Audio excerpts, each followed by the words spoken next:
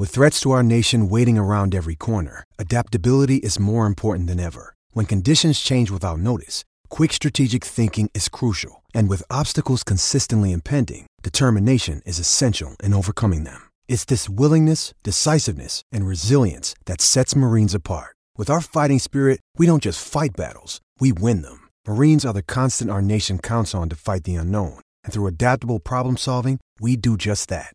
Learn more at marines.com.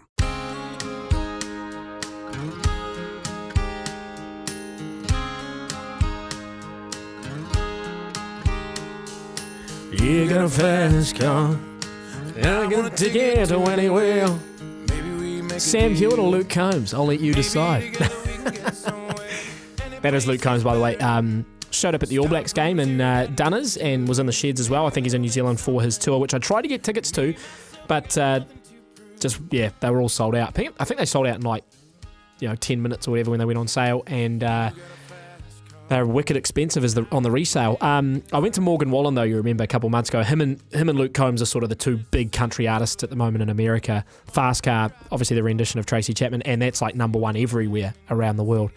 It's really caught on country. So when I was in America in 2011, my roommate, who was a baseballer, ended up getting drafted by the Yankees. Funny story. And he, have I told you that before? Do you want me to tell you that story?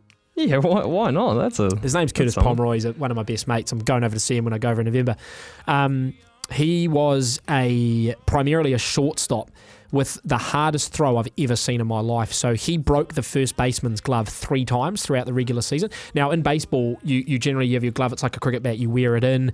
You use it. You practice with it. You sort of sit at home and you sort of go, open it and close it to get it all malleable and everything. And then the games come around. It's all worn in. So this guy was like ropeable. That Kurt kept breaking his glove because he had to keep getting a new one and wearing it in. But his throw was that hard. I would watch them train down on the baseball field.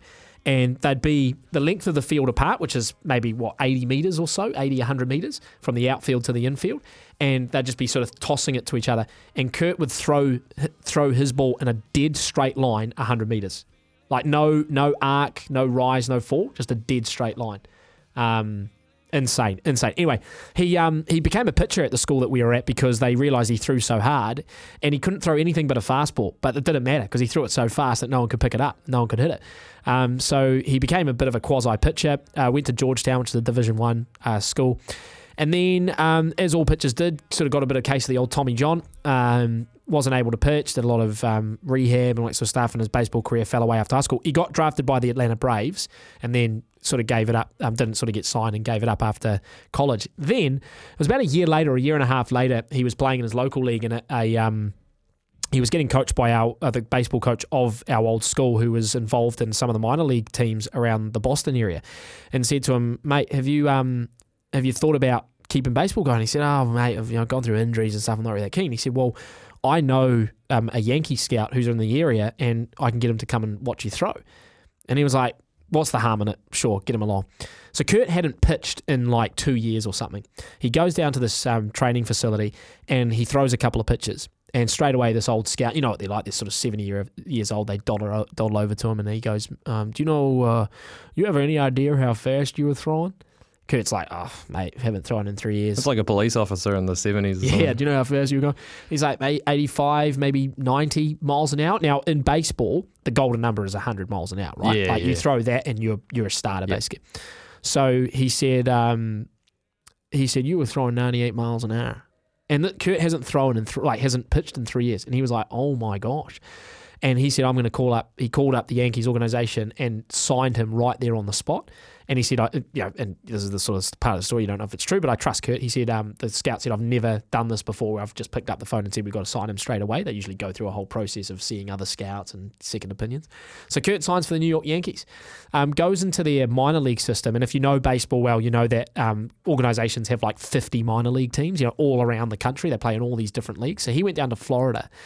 And he just said it was brutal. And this is what the minor leagues are like. So he said he would get paid. By the end of a month, he'd be lucky if he got paid about $500 because they pay you, but then they take out your accommodation, your food, your travel, and everything. He said he'd be lucky if he got $500 a month in hand. I mean, yes, he was living and he got all his food and everything, but only having $500 is not a lot. Yeah. And he was ranked something like 70th on the pitching depth charts for the Yankees. Oh, God. And I said to him, if you threw a perfect game, how many places would you move up? If and you know how rare a perfect game is, like only 20 or something have ever been thrown in the MLB. And he said, if I threw a perfect game, I might go from 70th to 50th or 55th. Wow. 15 places or 20. And I assume it wouldn't be then like 50th to 30th with just one other perfect game. Once you get to the top 30, it's very, very slow. So, some of those minor league teams, by the way, the names, I love it. Yeah. Like one of the Florida ones is the Pensacola Blue Wahoos. He might have been playing for them down in Florida. And he also said that a lot of the guys on the minor league teams, well, actually probably in majors because it's dominated by South Americans now, and he didn't know, Portuguese or Spanish or anything. So he couldn't speak to basically any of his teammates on the team. He just lived on his own and he just said it was miserable. He did that for about a year and then he was like, nah, there is like a heap of representation in Cuba, Dominican Republic. Dominican Republic. I think Dominican Republic might have the most representation in the MLB. Probably. I think the Dominican Republic has a bit of a thing. Anyway, why did I talk about that? Because Curtis was my roommate at school, and he used to blast country music all the time, and I hated it. He would put it on, and I would sort of like, if he didn't turn it off, I'd grab his belongings and I'd throw them out the window, or I'd Is this back in your a cappella group days? I was part of an a cappella group at the time, Robbie. Yes, correct. I'd pick up his laptop and I'd throw it outside and lock the door type thing, just all that sort of stuff because I hated country. And then with about a week to go in my time in America, he puts the song on. I was like, this is actually a bit of a tune. Sun's shining outside. We're going to go down and get some breakfast. Spring air, grass is green, and I thought that's actually a tune. And then he put another one on. That's also a tune. These are all tunes. I'm a country fan, and I was sold a week before I went home to New Zealand. Wow. So it took a year, but we got there, and that's how I fell in love with country music. Not that anyone and wanted to know. were all those songs by one artist or No, good mix. And I've moved on from a lot of those artists too, like the Jake Owens, Kenny Chesney's. That was early days. Now I moved on to the Florida Georgia lines, etc. But there's a very long story that no one probably has any interest in.